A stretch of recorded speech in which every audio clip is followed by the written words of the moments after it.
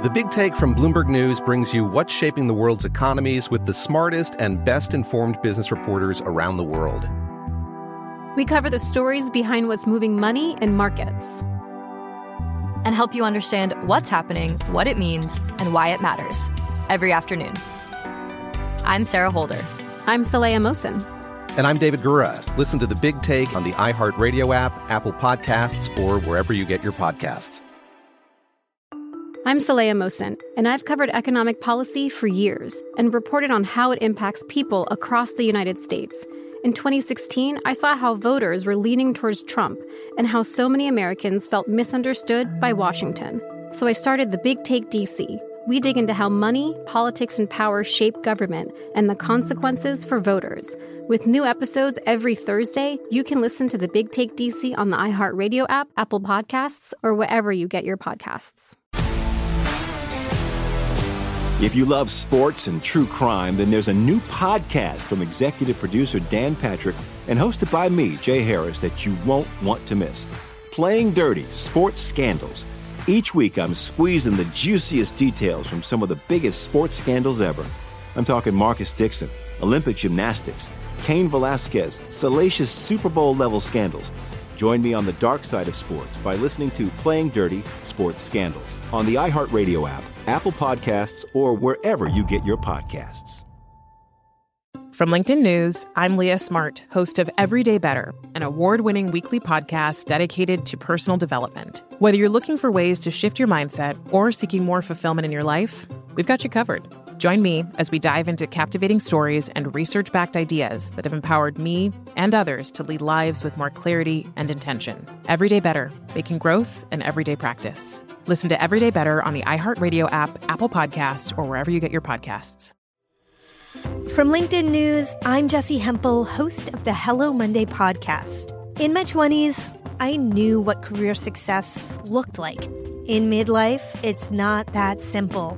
Work is changing, we are changing, and there's no guidebook for how to make sense of it. Start your week with the Hello Monday podcast. Listen to Hello Monday on the iHeartRadio app, Apple Podcasts, or wherever you get your podcasts.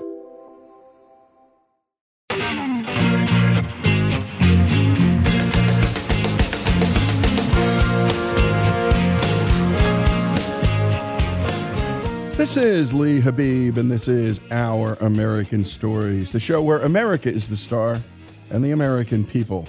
And to search for the Our American Stories podcast, go to the iHeartRadio app, to Apple Podcasts, or wherever you get your podcasts.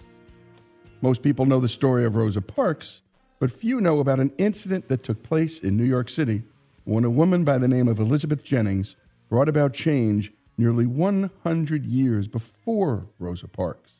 Reconstruction, and the Civil War. Here to tell the story is Jerry Michelrenda, author of America's First Freedom Rider. Take it away, Jerry. On Sunday, July 16, 1854, Elizabeth and her friend Sarah Adams took a Chatham Street horse car bound for church. When they refused to leave because they were black, the conductor assaulted and threw her off. The question I asked myself was very, very simple. What drove a battered Elizabeth Jennings to get back off the ground and charge back onto that horse car? And I really feel that the answer lie in what Frederick Douglass eventually called her good New York stock of strong family values. Those strong family values really start by her father, Thomas L. Jennings. He's eulogized by Frederick Douglass in a 900-word obituary that he writes himself, just to show you how important her father really was. In the early 1820s, Jennings owns one of the largest tailoring houses in New York City, and he begins experimenting with chemicals to clean fabrics. And in 1821, he's granted a patent for the process of dry scouring clothes. And in short, he ends up inventing a precursor of dry cleaning, and it revolutionizes the clothing business. He ends up getting this patent signed by John Quincy Adams, and the letters of patent prove that a black man can actually have a patent in this country. It's hard for us to really believe how much that meant to people back in those days. And the most interesting thing, though, about that is her father gets the patent. And of course, in those days, being a merchant and a tailor was really a competitive business. So another tailor named Abraham Cox decides, hey, I'm going to say that this is my invention. So Cox goes around and starts putting all these, what they called placards or advertisements around the country saying, come to my tailoring shop and I'll clean your clothes. I'll use this new scouring method. Well, Jennings never wanted to back down from a fight. Doesn't run away or try to get away from this guy. He moves his tailoring business right next to where Cox is on Nassau Street. And the two of them are going at it all the summer of 1821. And Cox finally starts to vandalize Jennings' shop, and he throws oil of vitriol, the acid, all over his gold leaf sign in the front of his building. And Jennings says, I had it. I'm bringing you to court. So November 29th, 1821, in the Marine Court in Lower Manhattan, Jennings has a suit against Cox. They're going back and forth during this trial, which was written up in the local papers. And Jennings, at a pivotal moment of the trial, stands up and says, look, and he holds up his framed letters of patent signed by John Quincy Adams and says, look, this is my invention. I own the rights in the royal. Says, this guy's stealing it from me. Well, the all-white jury goes out, and they come back pretty quickly, and they find unanimously for Jennings, and they give him $50. And so I think that case really sets the tone for the family to say, look, we are citizens of this country just like everybody else. We will not be denied our rights. And when we have our rights violated, we will go use the legal system of the U.S. just like any other citizen to make sure that we get restitution and that we're treated like everybody else. We are equal citizens. And so I think that's really implanted deeply with the family. And when you branch out from the father, Elizabeth learns quite a bit from her mother as well. Her mother was one of the founding members of a group called the Ladies Literary Society of New York City. And back in the 1820s and 30s, women were not able to partake in public life the way women are today. If they wanted to raise money or support a cause, they had to do it passively by, just raising the money and then giving it to a male-run organization so they could decide how to spend it. But these literary societies also have another uptake to them in that women who were not really given an equal opportunity to go to school and learn how to read and write in those days, these groups of women learned to teach each other how to read and write. So that's why they call them literary societies. And they had meetings where women would stand up, they would learn how to write an essay, and they would read it to their fellow members and get feedback and talk about the issues. What are the issues about slavery? What about our rights to vote? And one of the huge things that Elizabeth's mother's group and other African-American, even in the white literary societies, is they had petitions to stop slavery in the nation's capital. And these women went door to door, which was pretty dangerous in those times. I mean, if a woman was found after dusk out on the streets of New York City, she was arrested as a prostitute. Didn't matter who she was. And there's cases of very famous rich women this happening to accidentally and spending days in jail. And there was no habeas corpus. Nobody had to tell you who was there and how long they were going to be in jail. So by going out and doing these petitions, they were taking risks, and they would go out in groups. And by 1836, millions of these petitions land in Congress. And Congress finally says, we've had it. We don't want any more of these. We get the message. So even without having a voice in politics, women were having a presence felt long before they had to vote. And one of the crowning moments of this group that Elizabeth's mother is part of, along with her two sisters, Matilda and Sarah, when Elizabeth's a very young girl, she ends up being the youngest in the family, is in 1837 they hold what they call a mental feast for the Colored American newspaper, which is the newspaper of record for African Americans. Few people know that the very first African American newspapers started in New York City. So this mental feast, these women invite men in to hear all of the different things that they're doing and working on. And of course, in these days, if a group of men and women got together and intermingled, it would have been considered scandalous, if not promiscuous, and beyond the pale, as they used to say. So the men are in the cordoned off area, and they see various skits that they put on. And in one of the speeches, Elizabeth's mother gets up and she reads a short speech, about 500 words. So, and it's called On the Improvement of the Mind. And if you read it, it reads as true today as it did almost 200 years ago. And it's all about how through education is how we will be able to improve ourselves and become equals. And this thing goes on for a good day. They raise a lot of money. And the following year, some of that money goes to a couple who are escaping through the Underground Railroad, And the couple turns out to be Frederick Douglass and his wife, Anna. And that's something I don't think that he ever forgot. And when we come back, more of this remarkable story, the story of race trailblazer Elizabeth Jennings, here on Our American Stories. Folks, if you love the stories we tell about this great country, and especially the stories of America's rich past, know that all of our stories about American history, from war to innovation, culture, and faith, are brought to us by the great folks at Hillsdale College, a place where students study all the things that are beautiful in life and all the things that are good in life. And if you can't get to Hillsdale, Hillsdale will come to you with their free and terrific online courses. Go to hillsdale.edu to learn more. If you love sports and true crime, then there's a new podcast from executive producer Dan Patrick and hosted by me, Jay Harris, that you won't want to miss. Playing Dirty: Sports Scandals. Each week, I'm squeezing the juiciest details from some of the biggest sports scandals ever. I'm talking Marcus Dixon, Olympic gymnastics, Cain Velasquez, salacious Super Bowl-level scandals. Join me on the dark side of sports by listening to Playing Dirty: Sports Scandals on the iHeartRadio app, Apple Podcasts, or wherever you get your podcasts. From LinkedIn News, I'm Leah Smart, host of Everyday Better, an award-winning weekly podcast dedicated to personal development. Whether you're looking for ways to shift your mindset or seeking more fulfillment in your life, we've got you covered. You can build internal resources. That's what the study of psychology is about, building internal resources. Turning towards is one of the most important elements of successful relationships, no matter what kind of relationship it is. The thing that underpins all of this productivity stuff is finding a way to make the journey itself enjoyable. The journey is the destination. The beauty of uncertainty is infinite possibility. When you don't know what's next, you don't know what's next. And thus, anything can be next.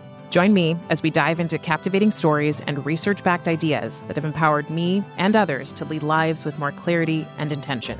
Everyday Better, making growth an everyday practice. Listen to Everyday Better on the iHeartRadio app, Apple Podcasts, or wherever you get your podcasts.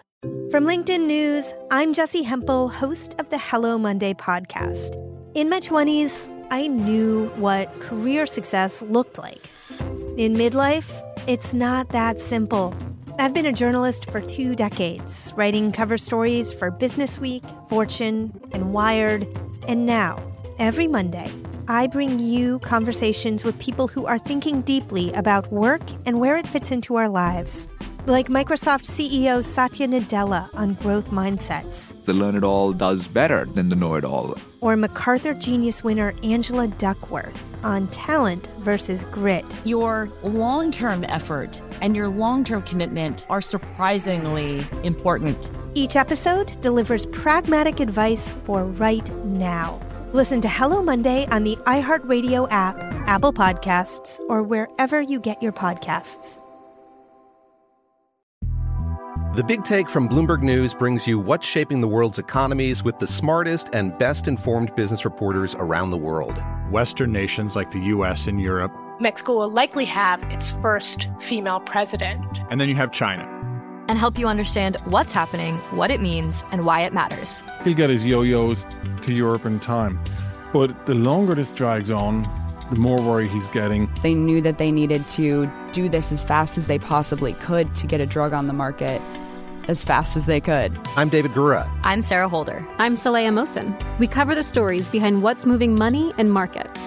Basically, everyone was expecting, if not a calamity, certainly a recession. But the problem is that paperwork, as our reporting showed, is fake. As someone who's covering the market, I'm often very worried about an imminent collapse. So I'm thinking about it quite often. Listen to The Big Take on the iHeartRadio app, Apple Podcasts, or wherever you get your podcasts. I'm Saleha Mohsin, and I've covered economic policy for years and reported on how it impacts people across the United States. In 2016, I saw how voters were leaning towards Trump and how so many Americans felt misunderstood by Washington. So I started The Big Take DC. We dig into how money, politics, and power shape government and the consequences for voters. It's an election year, so there's a lot of focus on the voters that TikTok is reaching. The initial reaction is like, oh, things are looking so resilient. I don't want to be too pessimistic, but I just don't see the political will down in Washington right now to change their tune. I think the American electorate has been signaling that it expects a rematch of the 2020 election. These are unprecedented times. With new episodes every Thursday, you can listen to The Big Take DC on the iHeartRadio app, Apple Podcasts, or wherever you get your podcasts.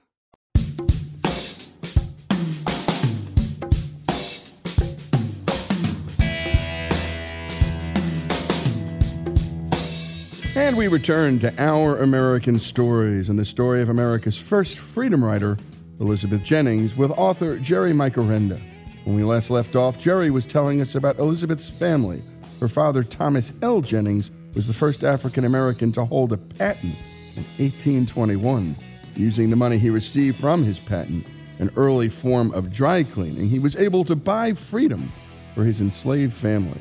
Elizabeth's mother, Elizabeth Cartwright, was also an important woman in her own right, being an important member in an organization that helped Frederick Douglass escape slavery. Let's get back to the story. Here again is Jerry Microrenda. The mother and father are setting a great example for their children. She herself decides, I'm going to break the mold as well. And she decides to become a teacher at a time when it's mostly a male-dominated business. And also, she plays the organ. Now, church organists were mostly all male, and certainly choir leaders were all male. But she breaks the mold once again, and she becomes a choir leader for the Second Congregational Church over on 2nd Avenue, quite a long walk from where she lives. That all leads up to the incident on July 16th, 1854. During that time, the city was in the middle of a week-long heat wave. The shipyards were shut down. People were collapsing from what they call brain fever at the time. Horses were dying in the streets. Temperatures were flaring. And here we have two young women rushing to get to church. They're already late. It's going to take too long to walk, and it's too hot, really, to walk the almost 2 miles to the 2nd Avenue church. And they decide they're going to hail down a horse car, and they see one way in the distance. It's a 4-mile-an-hour world back then, and if you could go 4 miles an hour in a horse car, you'd consider yourself pretty lucky. And so they're waiting and waiting. This car finally pulls up. It's a light green car. It probably carries about 24 passengers, but there's maybe only 10 people in there on an early, very hot Sunday. And they start to get on. They're about to sit down, and the conductor comes over and sees who they are and says, "You got to wait for the next car." And he's pointing out in the street, and they look and they don't see anything.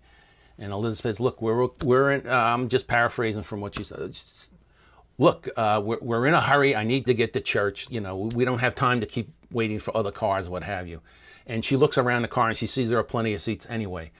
"But the next car is ready for your people." And she says, "I have no people." And the conductor then turns around to her and says, "Your people you're waiting for the colored car. You're not going to ride in this car," basically. And so they go back and forth. And she says, "Well, look, I'm not getting off this car. I need to get to church. If you want me to wait for that car, I'm going to wait for it right here." So they're holding up the car. They won't get off. And the conductor's now starting to get really agitated. So there's kind of a standoff between the two young women and this conductor. The driver's there trying to hold his horses. Everybody in the car is starting to look at their watches and what have you. They're sitting there in this silence, in the heat. And then finally, they see this car coming in the distance, just like they saw the last one. And when it gets close enough, there's a sign on the front of it that says, "Colored people allowed in this car." And Elizabeth yells over to them, "Is there room in your car?" And the driver says, "No, there's more room in your car, but there's no room here." So they then turn back to the conductor and say, "Well, there's your answer. We can't get in that car. We need to get to where we're going." And the driver says to them, "You can go in, sit down, but let me tell you something. Cause any trouble, act up, do anything like that, I'm throwing you right out of this car." And by this time, Elizabeth has it. Between the heat, the discrimination, and the annoyance of what's going on, she finally stands up to him and says, "I'm a respectable person. I was born and raised in New York. I have never been insulted while going to church." And he just charges right back and says, "Well, I was born in Ireland. I don't care where you were born. I'm throwing you out of this car now. You talk back to me, you're going out." So Elizabeth finally tells him, "Look, it makes no difference where a man was born. He's no better or worse for that, provided he behaves himself. But You're a no-good-for-nothing imprudent fellow who insults genteel people on their way to church.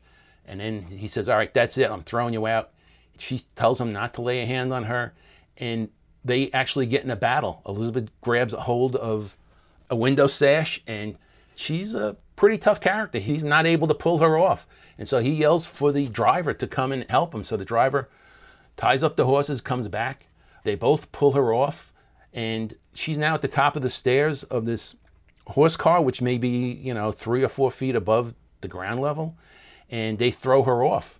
She's laying on the ground where her friend Sarah's already been pushed off, and Sarah is screaming, don't murder her. She's being murdered. Somebody help us.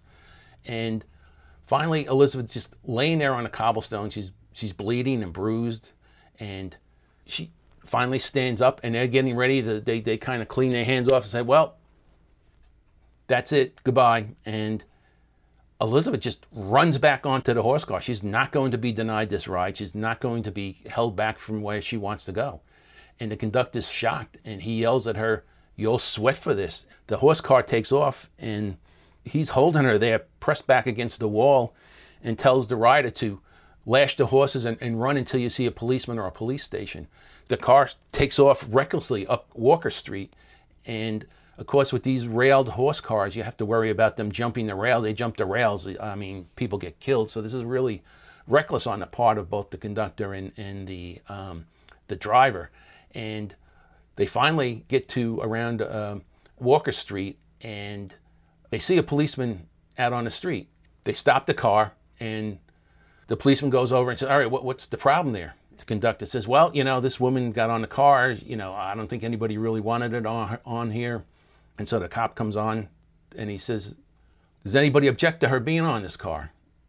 And nobody raises a hand. They're just looking down. You can tell people are hot and sweating. They just want to get to where they're going. Nobody complains.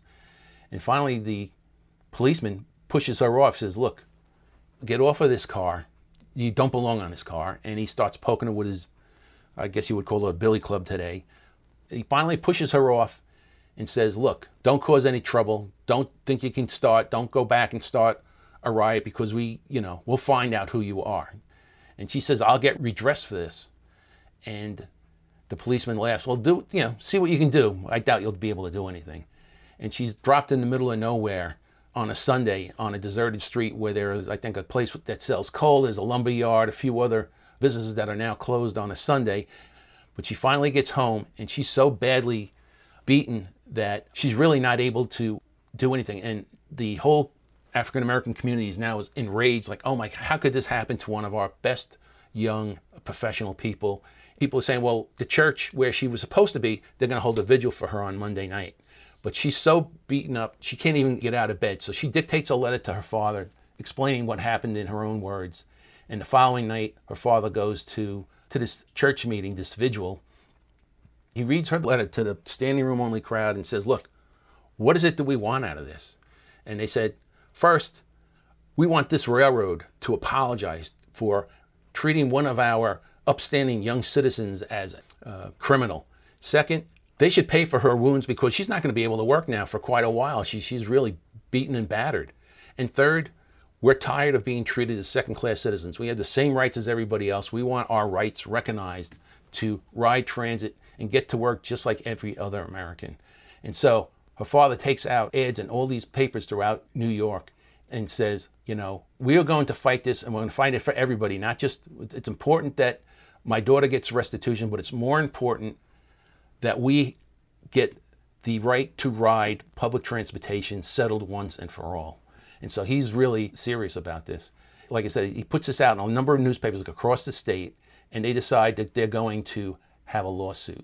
The question is, who would take a lawsuit from an African-American woman against the powerful Third Avenue Railroad that in 1854 makes over $1 million in nickel fares?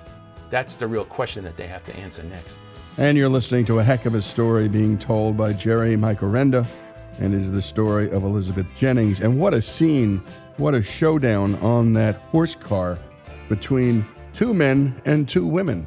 And two women dressed to go to church. Not exactly a wise move by the cops. They thought they were in the right, though. They thought they had the power, and they thought they had the law on their side, too. But Elizabeth's dad, well, he harnessed the power of the church, the power of the press, and when we come back, we're going to learn what happens next. The story of Elizabeth Jennings, the first freedom rider, here on Our American Stories.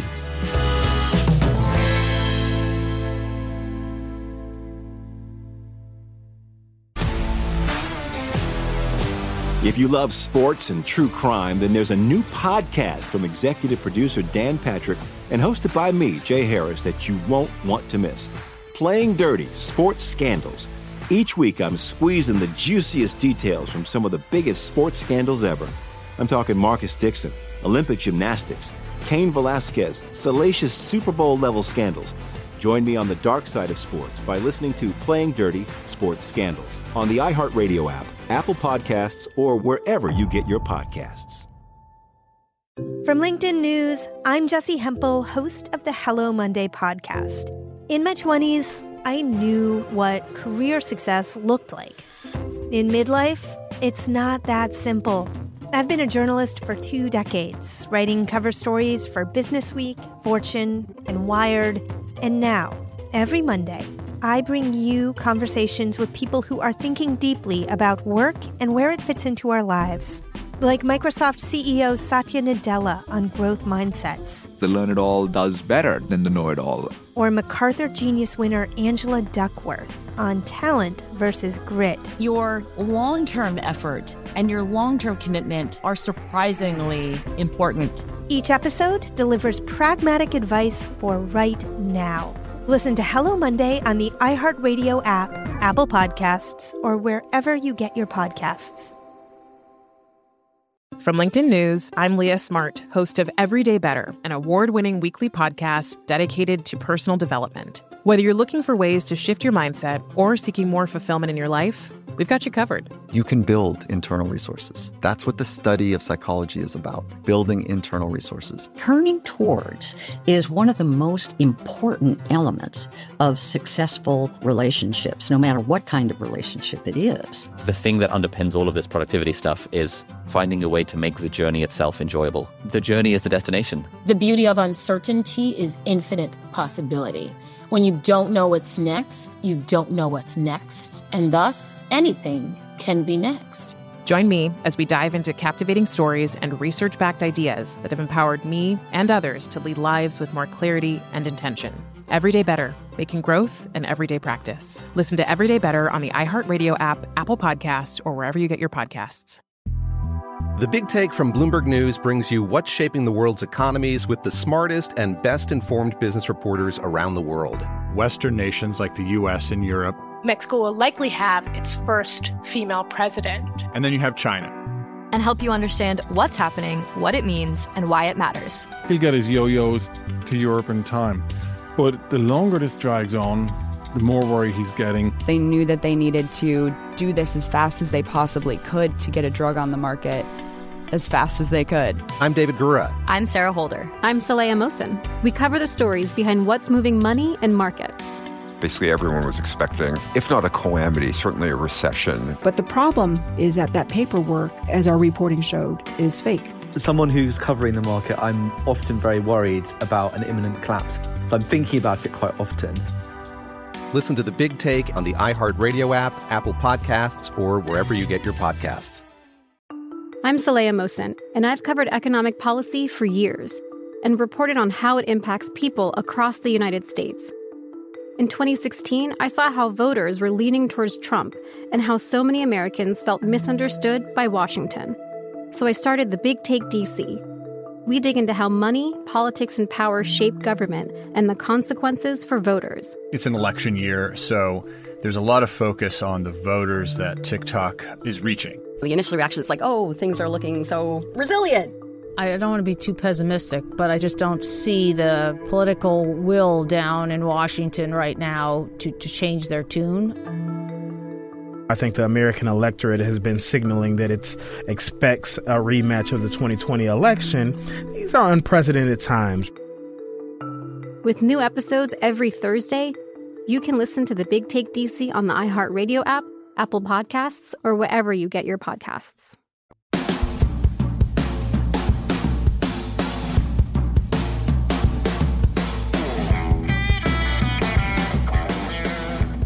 And we're back with Our American Stories and the final portion of our story on Elizabeth Jennings.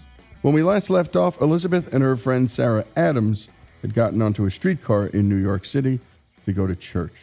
However, Elizabeth would be assaulted by the streetcar operators because of her refusal to leave the car over the color of her skin in defiance of its operators' slights against her.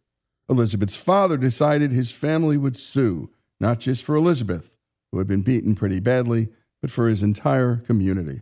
Let's return to the story. Here again is Jerry Michelrenda.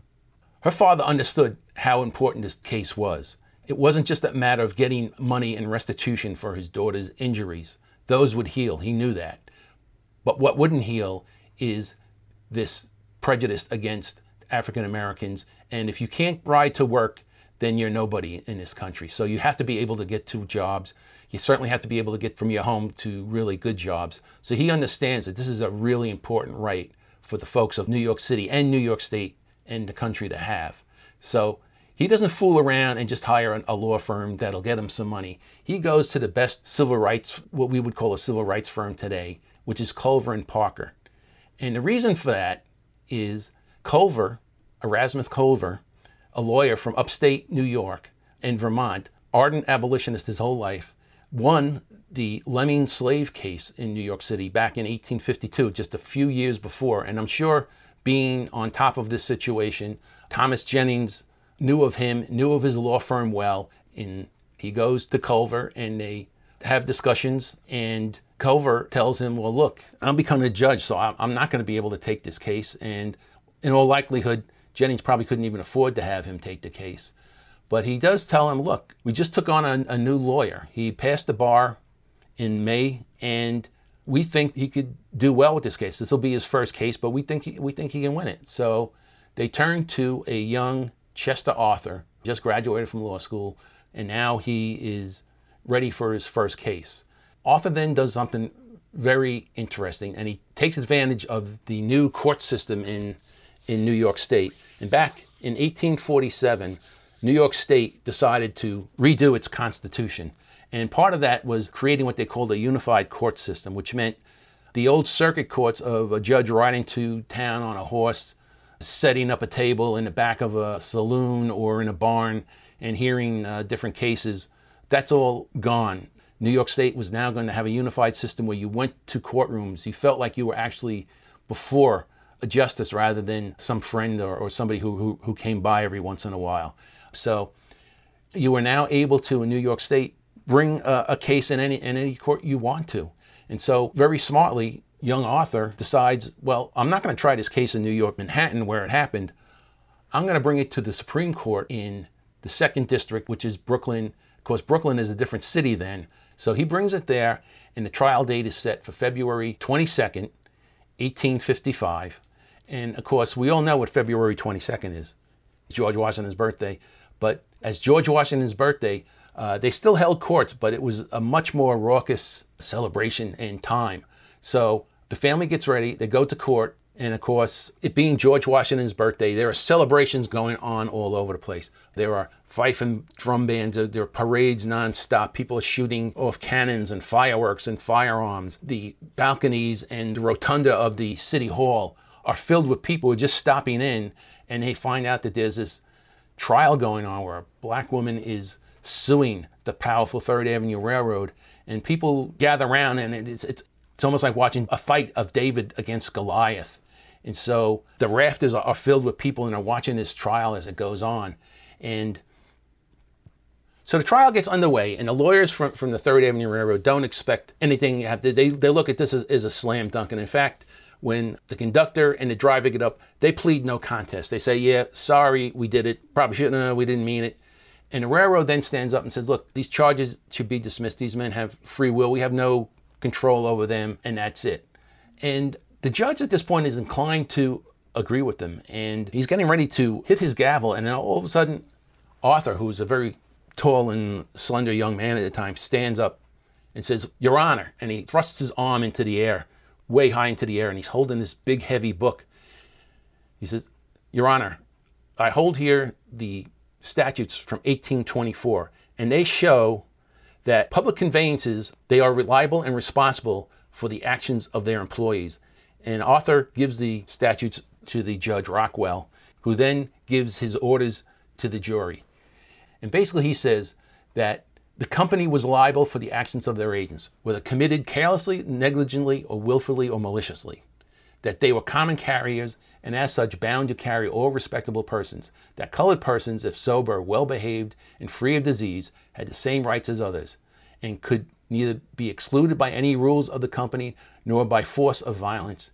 And in case of such expulsion or exclusion, the company was liable. And with those orders, the jury goes out, and just like her father, all those years before, the all-white jury comes back and says Elizabeth has won her case, and she asks for $500, which is a lot of money back in those days. They decide, as they say, for peculiar reasons, to cut it down to $225, and the judge throws in another $25 to pay off Arthur's fees. And the place erupted. It was like end of a Super Bowl or World Series. People were just cheering. They couldn't believe that this happened. In fact, it was such a stunning victory that when Horace Greeley, the owner and editor at the Tribune, hears this, he actually takes the notes from his reporter and he writes the article. He calls it a wholesome verdict. And he says, from now on, African Americans will be treated just like everybody else. They have the same rights as everybody else to ride any transportation in this state, whether it's a ferry, a steamboat, a horse car, an omnibus. So it's a stunning victory. And right away, a number of the railroads, there are something like 9 of them, 5 of them say, yeah, we'll comply with this. But there are others who say, no, we'll fight it in court. We won't do this until you force us to do it. Elizabeth carries on with her mother and living in the city. She gets married. She goes on and teaches, gets involved in a number of activities with her church. And in 1875, Elizabeth started a Women's Missionary Association at St. Philip's as a way to support churches in Haiti and Africa. So life goes on for Elizabeth and for Chester Arthur, who becomes head of the Custom House in New York City, and eventually is put on the ticket with Garfield as vice president. And when Garfield is assassinated, he takes over as president. She ends up dying of Bright's disease, same thing that Arthur did, by the way. She's buried over with the family in Cypress Hills, then forgotten. So, until now. And you've been listening to the story of America's first freedom rider, Elizabeth Jennings, and the freedom fighter, her father, who took the powerful railroad company all the way to the Supreme Court in Brooklyn. And the Supreme Court is actually an appellate court in New York. The appellate court is the Supreme Court. That's New York. And by the way, a special thanks to Scott Levin for gathering the audio in the story, and to Monty Montgomery for producing the piece. And what a story about the rule of law, which we talk about a lot here. And by the way, not always was our rule of law fairly applied or administered. And in this case, indeed it was. With a whopping verdict back then, $250 was real money. And of course, legal fees were thrown in too. We all got to know who Chester A. Arthur is and was because he became president. But Elizabeth Jennings, well, she died unknown, and that's why we tell the stories we tell here at Our American Stories. Rule of law matters. It separates us from so many other countries around the world, and regrettably, the rule of law did not apply equally to all Americans. It had to be fought for Black Americans particularly. The story of Elizabeth Jennings, the first freedom rider, here on Our American Stories.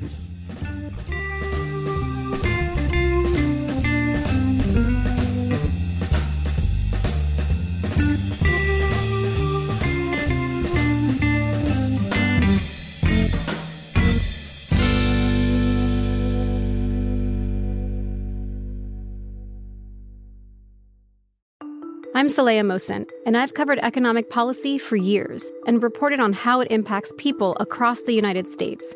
In 2016, I saw how voters were leaning towards Trump and how so many Americans felt misunderstood by Washington. So I started The Big Take DC. We dig into how money, politics, and power shape government and the consequences for voters. With new episodes every Thursday, you can listen to The Big Take DC on the iHeartRadio app, Apple Podcasts, or wherever you get your podcasts. The Big Take from Bloomberg News brings you what's shaping the world's economies with the smartest and best-informed business reporters around the world. We cover the stories behind what's moving money and markets, and help you understand what's happening, what it means, and why it matters every afternoon. I'm Sarah Holder. I'm Saleha Mohsin. And I'm David Gura. Listen to The Big Take on the iHeartRadio app, Apple Podcasts, or wherever you get your podcasts.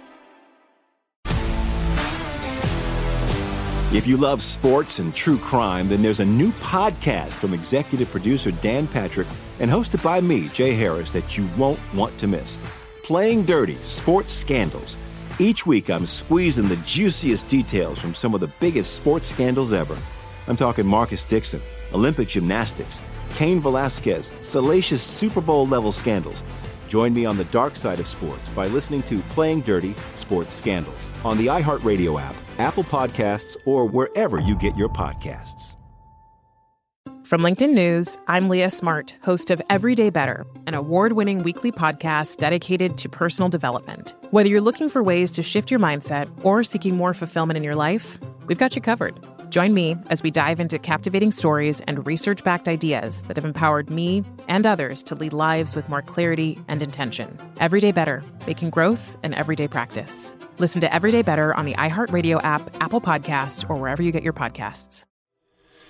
From LinkedIn News, I'm Jessie Hempel, host of the Hello Monday podcast. In my 20s, I knew what career success looked like. In midlife, it's not that simple.